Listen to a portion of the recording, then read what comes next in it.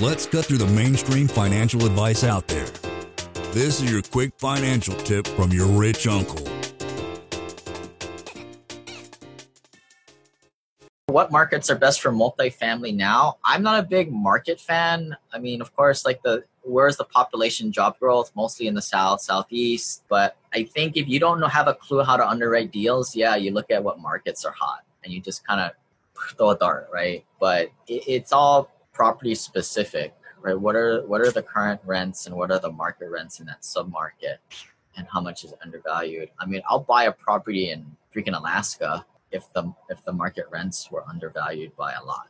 Essentially, I'm going to put it into my model and factor in a lot of this stuff in and see which is the stronger deal and go into that. But I think what you see on a lot of like podcasts or like forums is a lot of these surface level questions like what are a good market? Like I think like Dallas is a great market, but the problem is every like sucker out there is looking in Dallas, which pushes the prices up. So I don't think you can look at it from that point of view. I mean, again, learn how to underwrite deals and you can kind of cut through the noise. If you're not willing to do that, or you're just kind of looking for maybe you don't know too much and you just want to throw a dart somewhere, southeast areas, population areas that are going up, or like the Florida, Orlando is always a big one, Atlanta.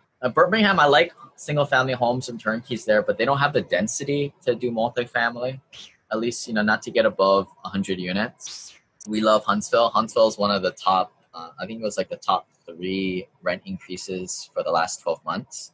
All the Texas Triangle, Dallas, Fort Worth, Houston, South Carolina, the Carolinas, the banks really like those type of areas now, but mostly on the southern, southeast area. But don't just take that and go and run deals in those areas. It's all about the specific deal. Lane is not a lawyer, CPA, but the dude did quit his engineering job and now owns thousands of rental properties.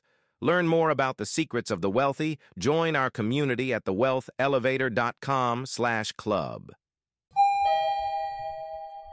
And if you're looking for a longer form podcast, also subscribe to the Wealth Elevator podcast.